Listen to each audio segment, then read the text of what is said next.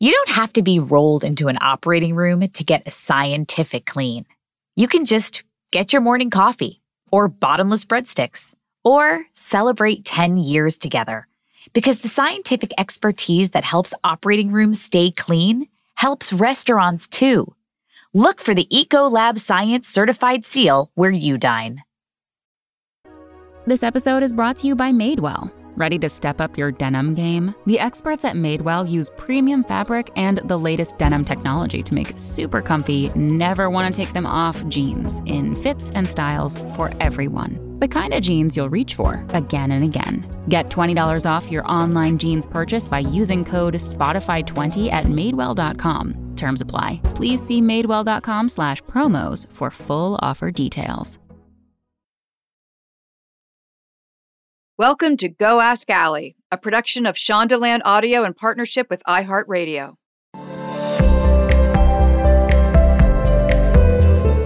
Hi, I'm Allie Wentworth, and you're listening to Go Ask Allie, where this part of the season, I'm asking, how do you grow a healthy relationship? With yourself, with a spouse, a sibling, hell, even your bartender. In this episode, I'm talking about how to grow a relationship with our mortality. My guest is my friend Annabelle Gurwitch, who has an incredible new book out, You're Leaving When: Adventures in Downward Mobility. Now, after writing this book, Annabelle went to get a COVID test, which led to a diagnosis of stage 4 lung cancer. She has much to say about how she views her life now. Annabelle is a New York Times bestselling author. She's published a number of books, including I See You Made an Effort and Wherever You Go, There You Are, stories about my family you might relate to. She's an activist, an actress. She is most recognizable as one of the original hosts from the previous TBS hit show, Dinner and a Movie. Her other acting credits include Seinfeld, Dexter, Daddy Daycare, and Melvin Goes to Dinner. Finally, she is a co-host of the podcast Tiny Victories. I've always loved Annabelle's writing, especially her candor and her ability to find the funny in even the most serious, life-altering scenarios. Just don't expect her to run a marathon. Please enjoy my very candid conversation with Annabelle Gurwitch. Let me just start with this 3-day podcast because people should drink a lot of coffee because this won't end. But so you're divorced, an empty nester, and a creative person in a pandemic. You also recently found out that you have stage 4 lung cancer, which that's a biggie. Yeah. That's bigger than divorced. I'm sorry. Yeah. The beginning of this new book of mine, the You're Leaving When, which you helped inspire. But the first line of the book was meant as a satire. It was the worst of times. It was the worst of times. That might have been a mistake to write that, because the thing about the diagnosis that I got during COVID was that I don't have symptoms. I don't feel badly. I just have this terrible life-threatening disease that I didn't know about, which was like when people say like, oh, I don't know, I could get hit by a bus tomorrow. Like the bus hit, but It's a very slow-moving bus, and it's just something I have to live with now. So, in this season, I'm dealing with growing relationships. And with you, I think it's about growing a relationship with your mortality, because your whole book deals with different versions of that, as I like to say, the back 9 of our lives. And so I think we're going to start with the stage 4 lung cancer because we did, and because it is almost unfathomable to most people. Mm-hmm. So you had a consistent cough. Am I right? Yeah, but I mean, like, it was Allie. It was like, I mean, we're going to be talking and you're not going to hear me cough, because it's not like I'm coughing all the time. I mean, I just assumed it was acid reflux. And Ezra, my college graduate class of COVID 2020 kid, they are a non-binary person now. I think this is something that I wrote about in the book, about adjusting when your kid changes gender identification. Just one more adaptation of this back 9 life. And, Ezra had come home from college and we had quarantined and we were just getting a COVID test. And the really crazy thing is that we went to Okay, now I'm going to. Now you're going to cough through the whole fucking podcast. Now I'm going to cough through the whole fucking thing. We went through, we went to Dodger Stadium, our local city testing thing. The line was too long. Mm-hmm. Then we were going to go to my GP, but they weren't doing testing. So the chances of this even happening, of getting this diagnosis, were so slim because we just ended up at this urgent care where this doctor talked me into getting an x-ray. And just based on the fact that before you have the COVID test, they say, do you have any symptoms? I was like, no, I have a little cough, but who doesn't, And I thought he was, when you're at a makeup counter and they give you the upsell, what you really need is this expensive moisturizer. And then they don't stop. Yes. So I thought it was an upsell. And so I agreed to this x-ray just to okay, let's get out of here. He was just not quitting. We're at a mini mall next to a Trader Joe's. I'm like, well, I'm getting an I never thought that those people were actually doctors. Yeah. In those urgent cares. I mean, you know. Right. Well, it's LA. They were probably actors too. Well, once we went to an urgent care on Halloween for my kid had cut their finger, and the doctor, I'm saying that with air quotes, had a hatchet. Like a costume with a hatchet stuck in his head. I mean, that's what I think of urgent care doctors, right? So, okay. I mean, anyway, so get this x-ray. He says, oh, you're fine. And we go on our way. My car breaks down on the freeway. And then we're in a zombie apocalypse movie because AAA is not coming. And I'm like, wow, I guess AAA doesn't come during a pandemic. We're on the side of the road. The phone rings and it's the doctor from the urgent care saying, I've made a mistake. You actually have a mass on your lung. Jesus Christ. And we're on the side of a freeway with a broken down car and what? Well, it depends on the freeway. What freeway was it? Okay, we're on the Foothill Freeway, which is in it's like we're on this part where there's nothing. Ugh. There's just a nothingness there. So I felt like I was in one of those more like a Tarantino movie. You're on this, something bad's going to happen at the side of that road. So, well, usually it does, by the way. Well, yes, and luckily that didn't happen. But no, you just were told you had a mass on your lungs. Just that. But, then I went through these months of maybe a walking pneumonia or something called valley fever. And then I was convinced, and the doctor that I was with at the time, because we hadn't done a biopsy and these other further tests, we thought it was maybe that I was using this facial toner that has castor oil in it, which can store in your lungs. And I was like, wouldn't that be just like me? My vanity has given me an infection. We thought I had an infection in my lung. But who came up with that ridiculous hypothesis? Me. No, but he had said to me, have you been eating castor oil? And I'm like, no.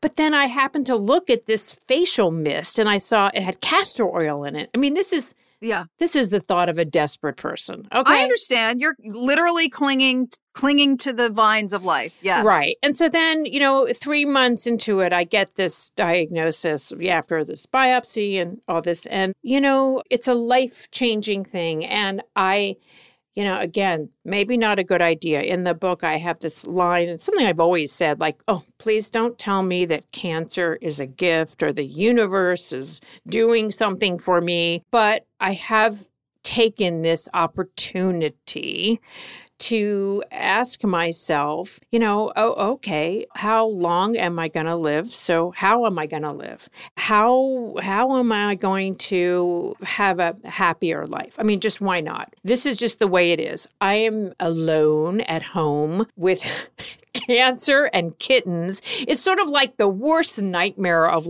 spinster heaven, and I've embraced it. I'm spinster strong.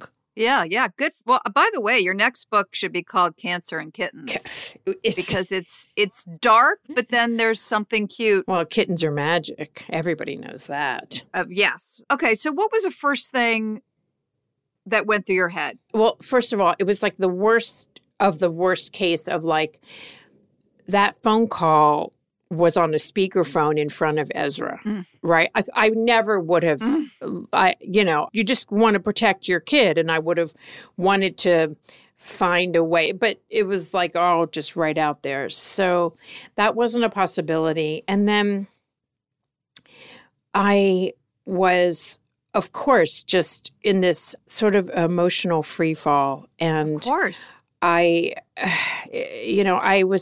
really lucky. My sister came out, and my sister has never seen a problem she didn't have a spreadsheet for. Like, she's a mission-driven person, and this is just the kind of mission, she could step into, because I was a wreck. I was just going from of course. Zero to panic. Meals were falling by I just could barely function, So of course. I have to say, when she told me she was coming out, she said the 3 scariest words someone in your family can say to you. You're adopted. One-way ticket. She had gotten a one-way ticket. Wow. To come visit. That has layers of crazy meaning to it. That really scared me. Yeah. Because I'm like, oh, fuck. This is serious. Like, she's just coming out for possibly forever. But she was like a Mary Poppins of, like, my sister's like a sainted person. She was getting up at 5 a.m., starting running her business, and then cooking for us. And she just gave this layer, of stability to the household. And it was life-saving, and it was hard for me. And then other friends started helping too, of just calling me, going for walks with me, and just, this is really tells you something about me. Like, I don't like to cook, but so I don't borrow a cup of sugar from my neighbors, but my neighbors were doing things like leaving a glass of wine for me in the shrubbery in front of my house. My doctor said I could have a glass of wine. Oh. And we're like on lockdown here. So I would text my neighbor Barbara and say, hey, what do you have open tonight? And she would, not the bottle. I think they were worried about me. A glass, an actual just glass of wine sitting in the shrubbery. I mean. That's amazing. But it was hard for me to actually accept help. Like, I don't like to be that person. I want to be the person to rush in and make things more chaotic, as it sometimes happens. But didn't it feel good? I mean, didn't you feel love and warmth and not so alone? Not at first. Not at first. At first, I just felt like a failure. And if I could say to anyone any advice, just accept it. Yeah. Just say thank you. I just felt so embarrassed, like I had failed, that I needed help. And also, people say things to you in order to help you, and it's hard to hear them, or people don't know what to say. Yeah. So that becomes a thing, and, in the New York Times, I wrote about my friend who was just kept wanting me to make juice and got me this juicer. And it was like the loveliest thing, but like, I just didn't want one more thing to have to do. Right. And I didn't want to be someone's cancer warrior. I have a very, very good friend who I held her hand during a very scary cancer scare in her stomach, and she's a survivor, but she was bombarded with all that advice too. It was like every day somebody said something out of some aspirational calendar that she didn't know what to do with, or, people would send her a kite and be like, fly high, and, just all this crap. Right. And I said to her, what is it, honestly, what do you miss? What do you want? Yeah. Because she didn't want a tuna casserole, and she didn't want me, crying at her feet, telling her bok choy is supposed to, none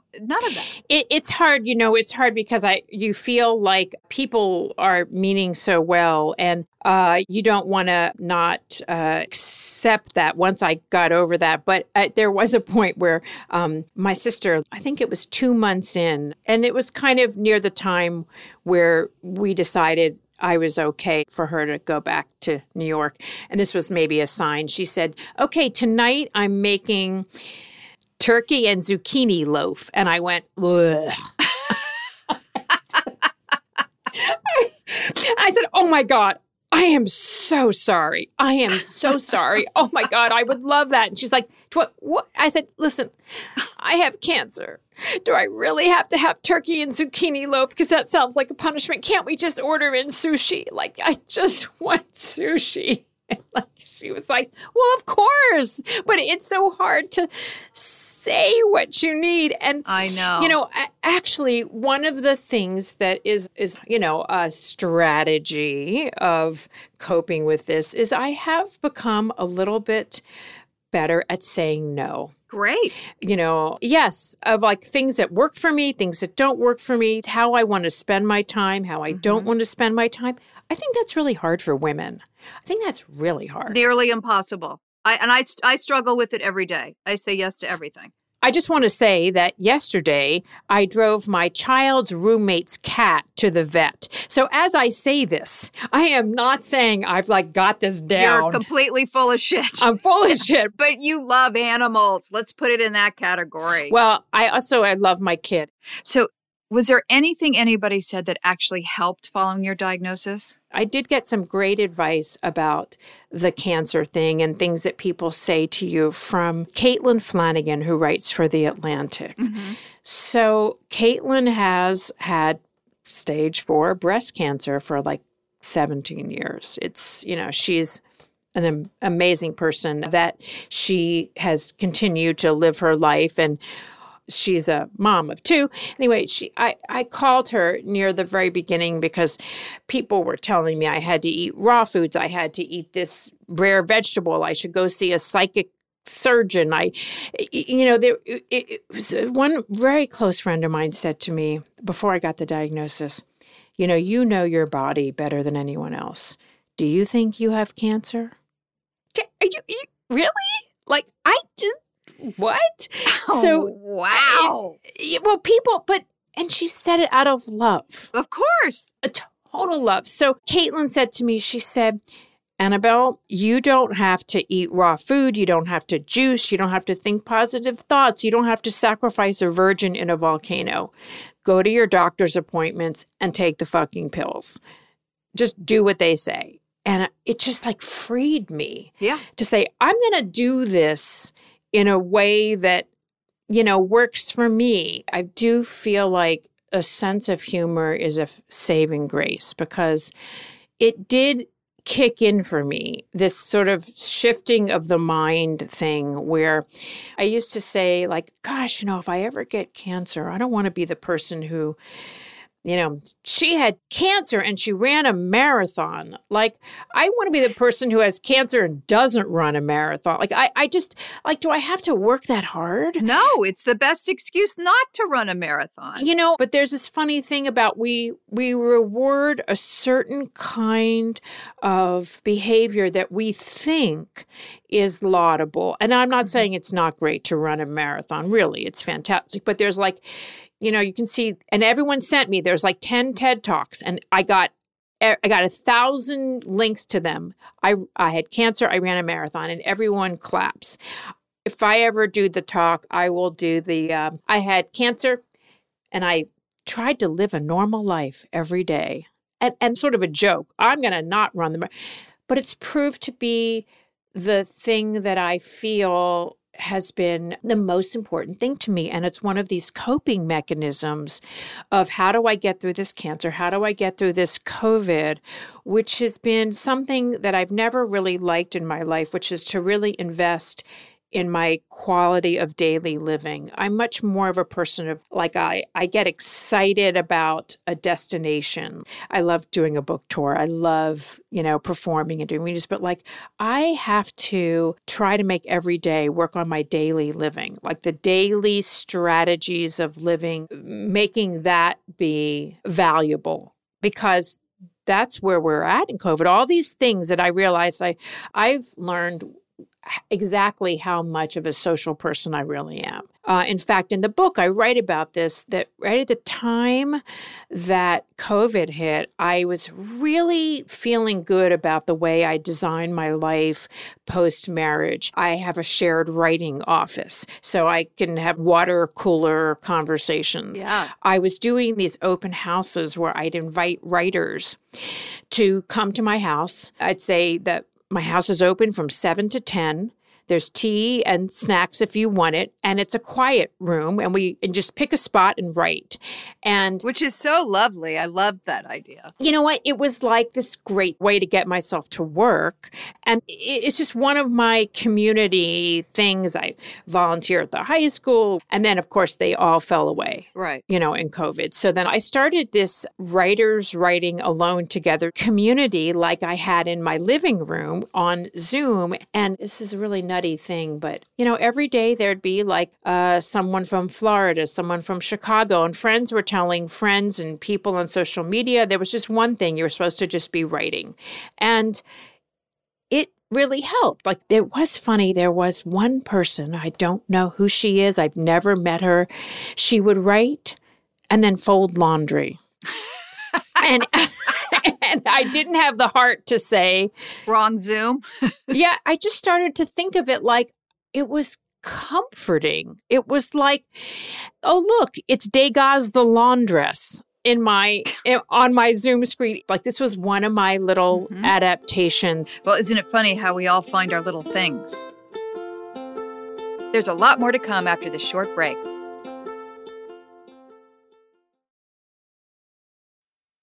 This episode is brought to you by HP Instant Ink. No one is reading your mind, but HP Instant Ink knows when your printer is running low and sends you new cartridges, so you never have to think about ink. Save up to 50%. You'll pay less than $5 a month for ink and never run out again. Find out if your printer is eligible and enroll today at hpinstantink.com. Conditions apply. For details, visit hp.com/instantink Spotify.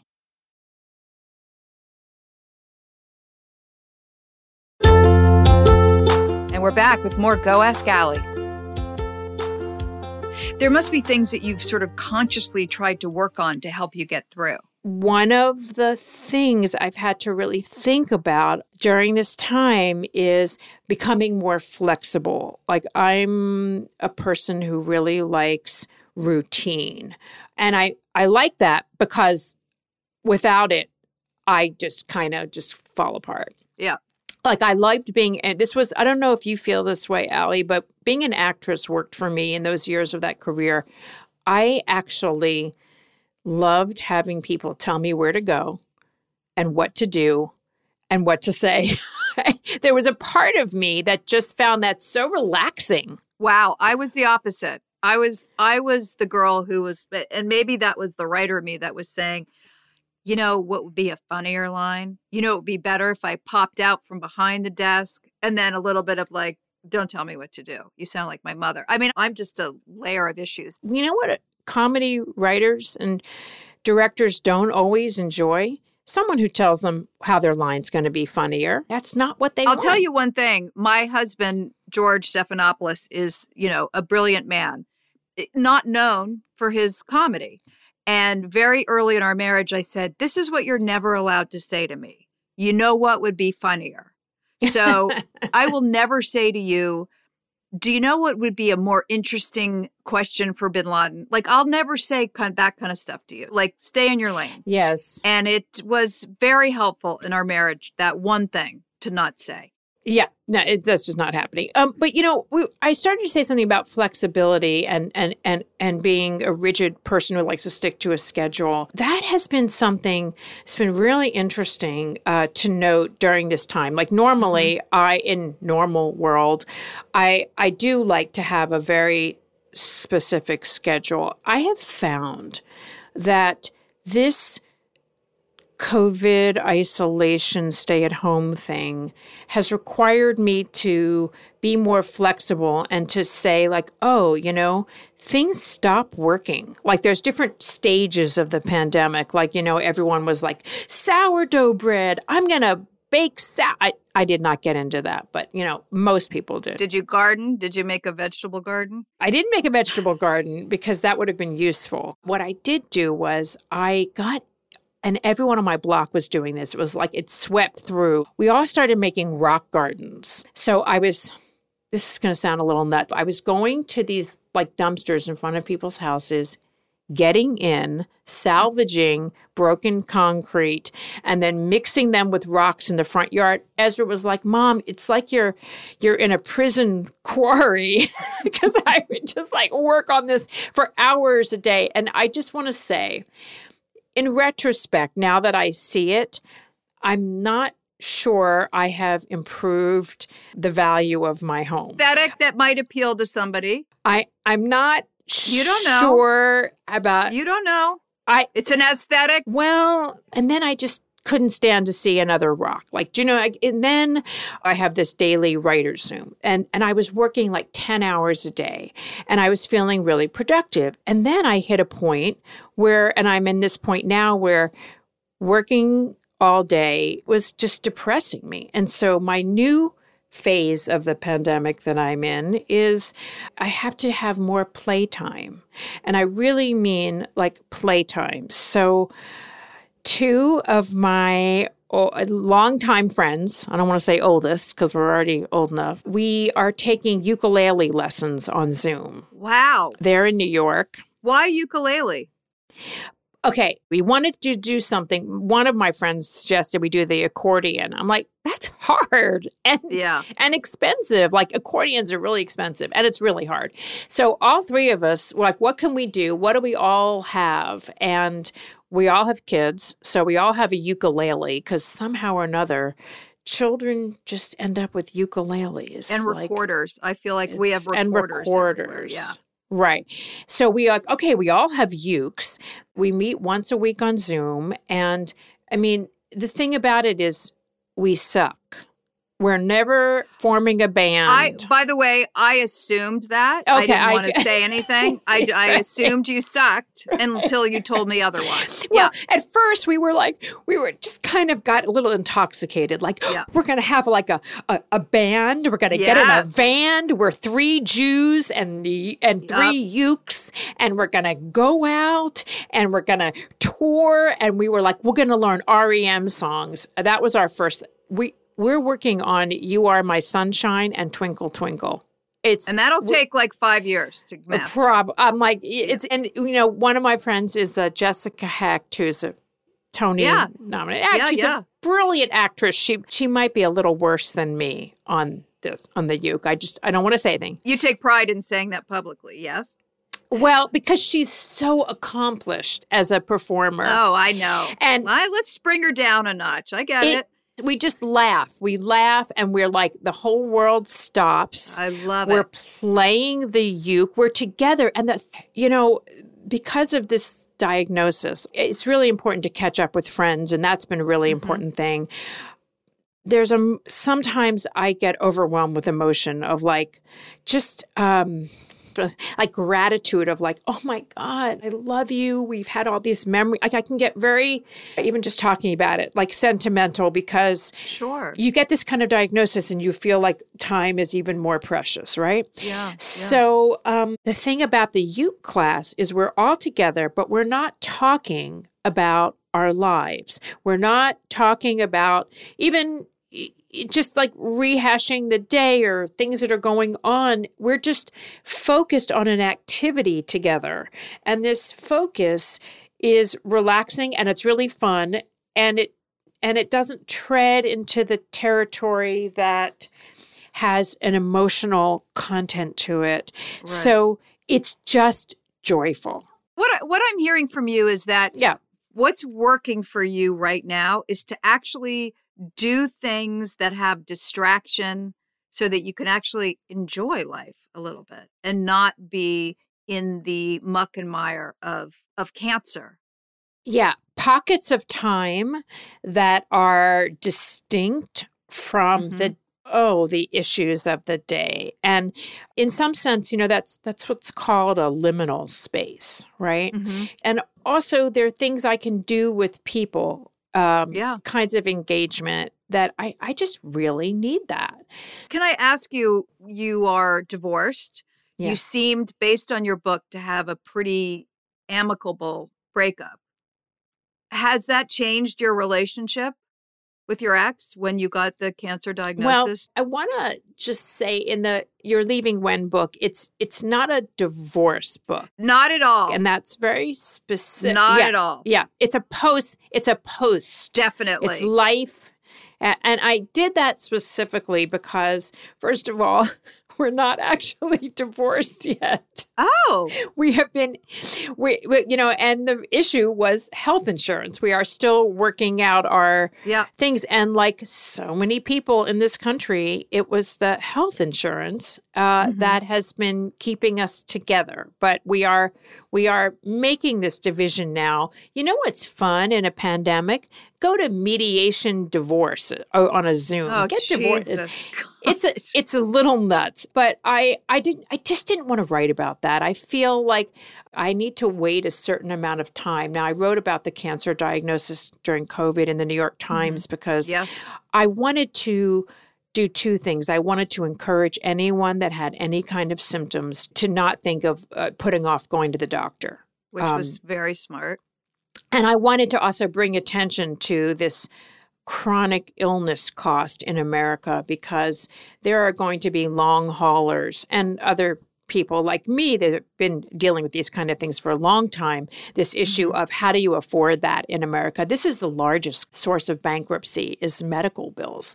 Yeah. So I wrote that, but I don't usually write about things for a few years. I want to process them. And because I'm not actually divorced, that's actually too emotional for me to write about. And it is in some sense, I mean, it has been as amicable as it can be, but it's hard. 2 decades of marriage. It's really hard. And I'll just... Well, as you say in your book, you're like, the show is over. We closed the show. Right. And, when this diagnosis came, my ex would like to be supportive of me. And the interesting thing I've found is I've had to sort of draw a line in the sand, though. I don't feel like it's good for me to be asking too much or really asking much at all because that's my past life. And that's not going to be healthy for me. That takes a lot of strength, my friend. Well, I just can't. I just can't do it. Yeah. Are you online dating at all right now? That's funny you should mention that. No, but I went to the online Jewish virtual speed dating event that's called the Matzah Ball. And, there's 2 kinds of matzah balls. There's sinkers and floaters. This was definitely a sinker. Oh, God. But you're open to it. You're open to it, right? I'm not really interested in online dating. So that's not really for me. But are you open to pleasure post cancer diagnosis? Can you go there? Can you be like, you know what? I'm going to take out the vibrator. I enjoy a little fun today. Or are you like, no? Yeah. I wrote about this because I just felt like not enough people were talking about the search for lube. Are you going to vaginal atrophy? Yes, Yes, you are. By the way, I know exactly what you're talking about. And I will publicly say that my vagina is still okay and intact and getting good use. Good for you. But I have friends that complain about pain and dryness and so when you talk about the Mona Lisa procedure, it is something that my gynecologist has tried to push me on. The way every time I get my moles checked, they want me to get Juvederm, and I'm like, no. But you write so wonderfully visual about issues with the vagina, but this one procedure, which I think is supposed to plump it up. So tell me about, is your vagina awake now, Annabelle? It's right now. I really don't know how it's doing. I've been thinking about cancer, but before then, I did do this Mona Lisa thing, and I'm just trying to find the right lube at a certain age. That's something I've never seen in a movie. I love seeing films with women at a certain age having sex, but every time I see these movies, I'm like, where is the moment where they're like, she's got like an arsenal like I have now. It's like I'm preparing for the end of the world lupocalypse. I've got a stash of lubes, but it wasn't actually working. So I did sign up for this Mona Lisa thing. And by the way, wouldn't it be great in An Unmarried Woman if Jill Clayburgh pulled out a bottle of coconut oil? Yes. We need to normalize it. Let's do it. We're gonna do it. Well, but part of the thing I write about is this, like, oh, everybody knows Cialis. You've seen those bathtubs on posters. There's commercials for erectile dysfunction, which, by the way, again, like, okay, erectile dysfunction, it's the butt of jokes, Viagra. Who came up with the term vaginal atrophy? Like, what kind of punishment is that? It sounds like, my vagina has fallen and it can't get up. I mean, it's like, it's just. Well, worse, your vagina is dead. It's dead. It died. Yes. And it's horrible. They could have called it vaginal dysfunction. Would have been better. Yeah, I'll take it. And again, no one I knew had talked to me about this. And so I sign up with my doctor for this. And in the fertility area, there's orchids and couches and families. It was like they were having picnics. It's like this happy scene of like beautiful light streaming in. And I check in for the Mona Lisa. And they send me to this darkened room with high wingback chairs. And I'm not kidding, black and white photographs of like sand dunes. Where the dead vaginas go. And then, of course, they call it the Mona Lisa, which is just a terrible appropriation of great art. Yep. As if Mona Lisa, the only thing she could be sort of smiling about is that her vagina's working again. I mean, it's all an outrage. It's just talking about it makes me so angry. And then it was a little uncomfortable, but you know what? It did work. It did work. It did work. Are you getting kickback for this? Yeah, no, I am not. You should. I should. Again, it's expensive. And again, it's like, it's one of those things that's so unfair, which is that Viagra and Cialis, they have codes so they can be covered by your insurance. Is the Mona Lisa covered? Do I even have to ask that? Of course not. It costs so much more for women. But it did actually plump it up. And I mean, that's the problem, is the vaginal walls get thinner as you get older. And if you have sex regularly, then it maintains its tone, or sort of like working out, Or isn't it like driving an Alfa Romeo? Like if you leave it in the garage for too long, it won't start up. But if you drive it a lot. Right. Very, it requires attention, right? Maintenance. Maintenance. So, but it actually worked. And So your vagina is alive now, alive and well. It's alive. It's, yes, it has been resuscitated. Good. Let's take a quick break. This episode is brought to you by Simply by Frito-Lay. These days, you have a lot going on. But now, thanks to Simply by Frito-Lay, you have one less thing to worry about. So kick back and enjoy your favorite Frito-Lay snacks with ingredients to feel good about, like Simply Blue Corn Tostitos, sea salted Ruffles, and even white cheddar Cheetos Puffs. All made with no artificial colors or flavors. Enjoy what you love and look for Simply brand snacks online or at a store near you. Support for this podcast comes from Invent Together. According to studies, less than 13% of all inventors who hold a U.S. patent are women.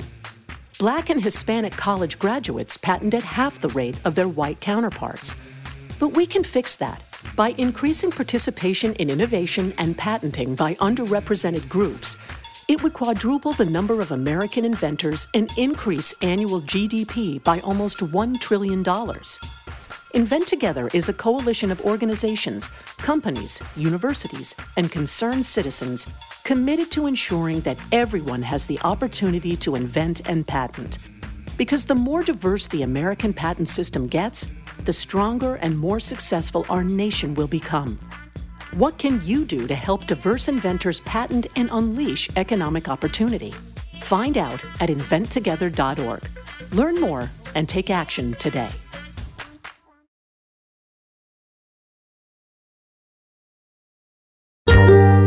Welcome back with more Go Ask Allie. Well, I'm always happy to know that your vagina is intact, but how has your care been? I mean, what has it been like dealing with doctors and needing serious care? One of the, odd things about, and the kind of amazing things about where science is at is there's the medication that I'm taking, for the most part, don't have side effects that you can see. And so, I have my hair. There's a little bit of hair loss, but I have my hair and I have energy. There's some odd things about some little rashes or sometimes a little bit of nausea, but it's really amazing. But there have been moments when I've found myself saying, well, I'm sorry, I don't look sick enough for you. Oh, Jesus. People have an expectation of how a person with cancer or a disease looks. There's a saying, and I'm going to get it wrong, about you don't know what path someone has been walking, and that's sort of a call to empathy, right? Because when you see a stranger or when you see someone having a hard time, you don't actually know the circumstances of their life. And this is what a person living with a chronic disease can look like, and that's me. So people's appearances really belie what they're going through. And it's also one of those things of during COVID, people look like they're healthy, but we don't know. And, you can be asymptomatic. It's not a bad thing to remember on a level of health that we don't know what people are going through. Yeah. As also just, emotionally, we don't know what people are going through. Yeah, I was going to say mental health too. Yes. And I've taken that to heart, and I'm writing about really serious issues, and I take those issues seriously. I feel like it has been a saving grace for me, and I want to share this with other people, that, a sense of humor can even sustain you. Yep. So, how have you used your humor? You want to hear how I chose my oncologist? Yes, I do. Here's what I did. The first doctor was, on the face of it, a very compassionate person, a very kind face with kind eyes. And what he said to me was the exact same diagnosis as the second doctor and the same protocol. But the way he said it, he said, I'm so sorry. I'm so sorry what you have. We're going to do the best we can for you for as long as we can. There's no cure for this. We're just going to do the best we can. And my sister was there, because, like I said, she makes a spreadsheet. Yeah. She had gone through my medical records, and she said, my sister's behind in her mammogram and her colonoscopies. Should she be catching up on that right now? And that doctor said, I don't think we have to worry about that now. Oh, my. And I'm like, oh, my God.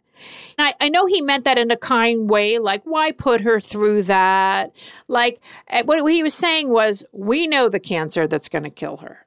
And Jesus, I was like, that's oh, my harsh. God.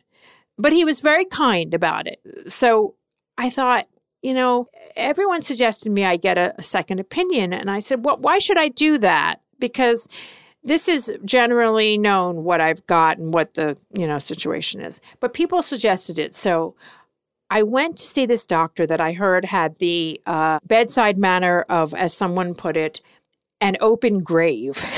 And what this doctor said to me was, first of all, he gave me the history of lung cancer like I was writing a science paper about it. I immediately a project. I love a project. I can take notes. I'm a writer. And yes, there is no cure for this right now. Same information, very cut and dried.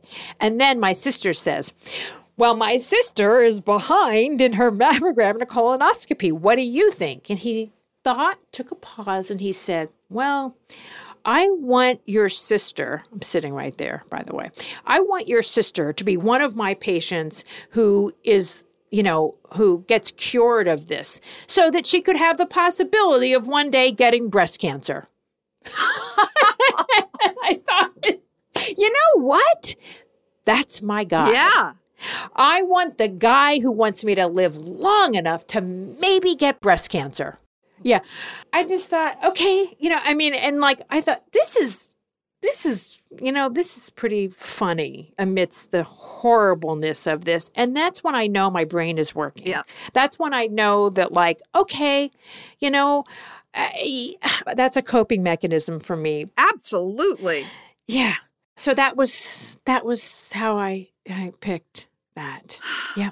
Annabelle, I want to, we've been going since December on this podcast.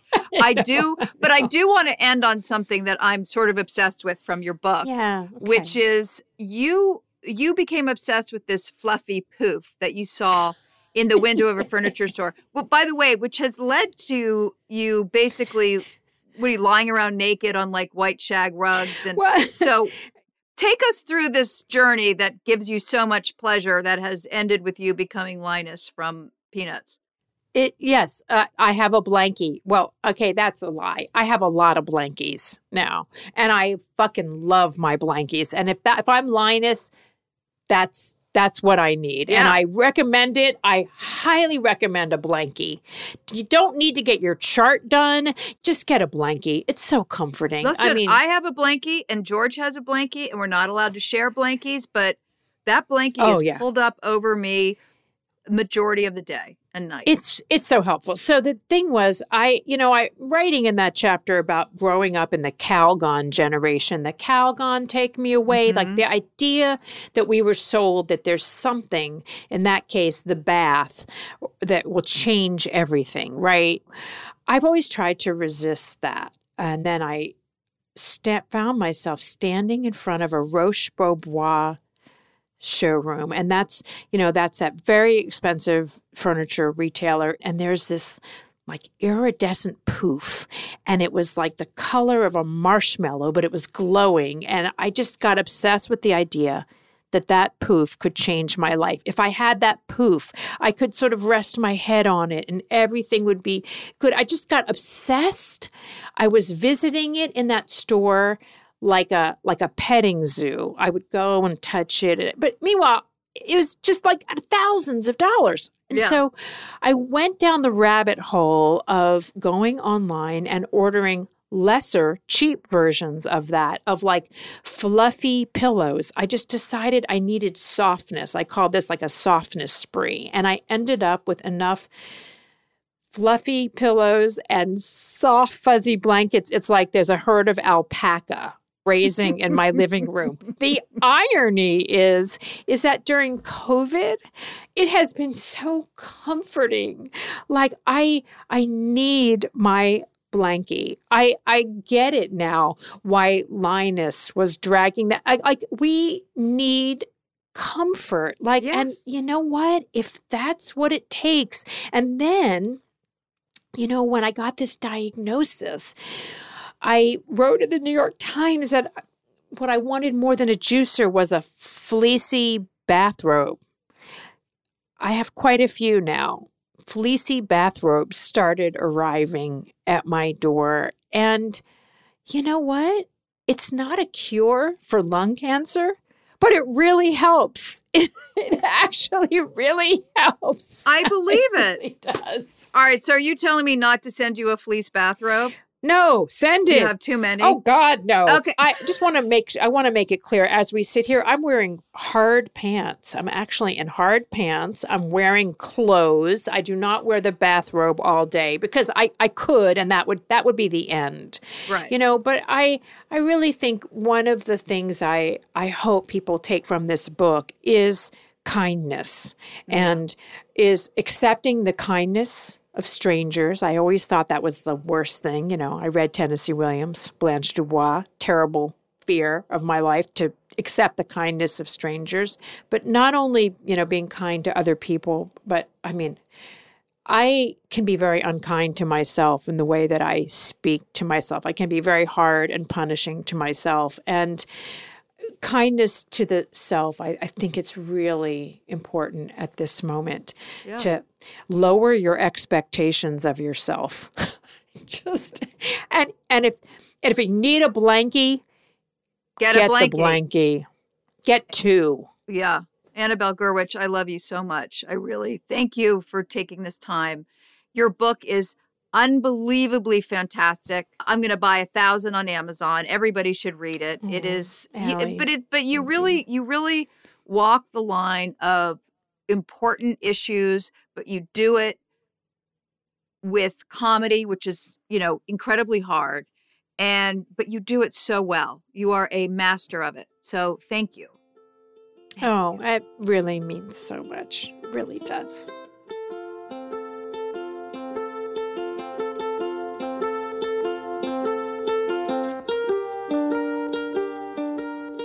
Maybe it's because I'm 50 and change that I think about mortality so much, but it is the thing that keeps me up at night. I really do lie in bed and I think, I don't have that much time left.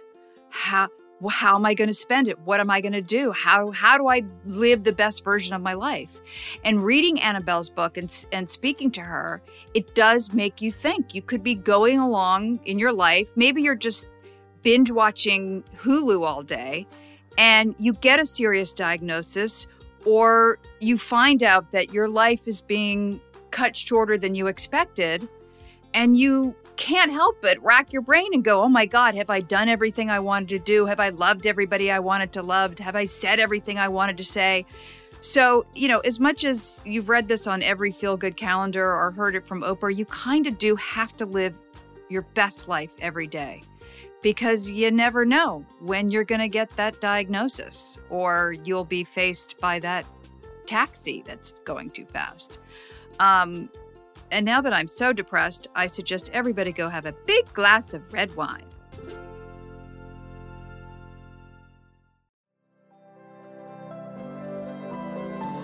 Thank you for listening to Go Ask Allie.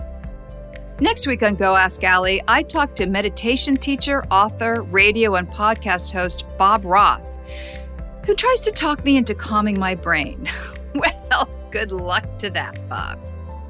Be sure to subscribe, rate, and review the podcast, and follow me on social media. On Twitter, Allie E. Wentworth, and on Instagram, The Real Allie Wentworth. And if you have questions or guests you'd like to hear from, I'd love to hear from you. Call or text me at 323-364-6356 or email me, goaskalliepodcast@gmail.com.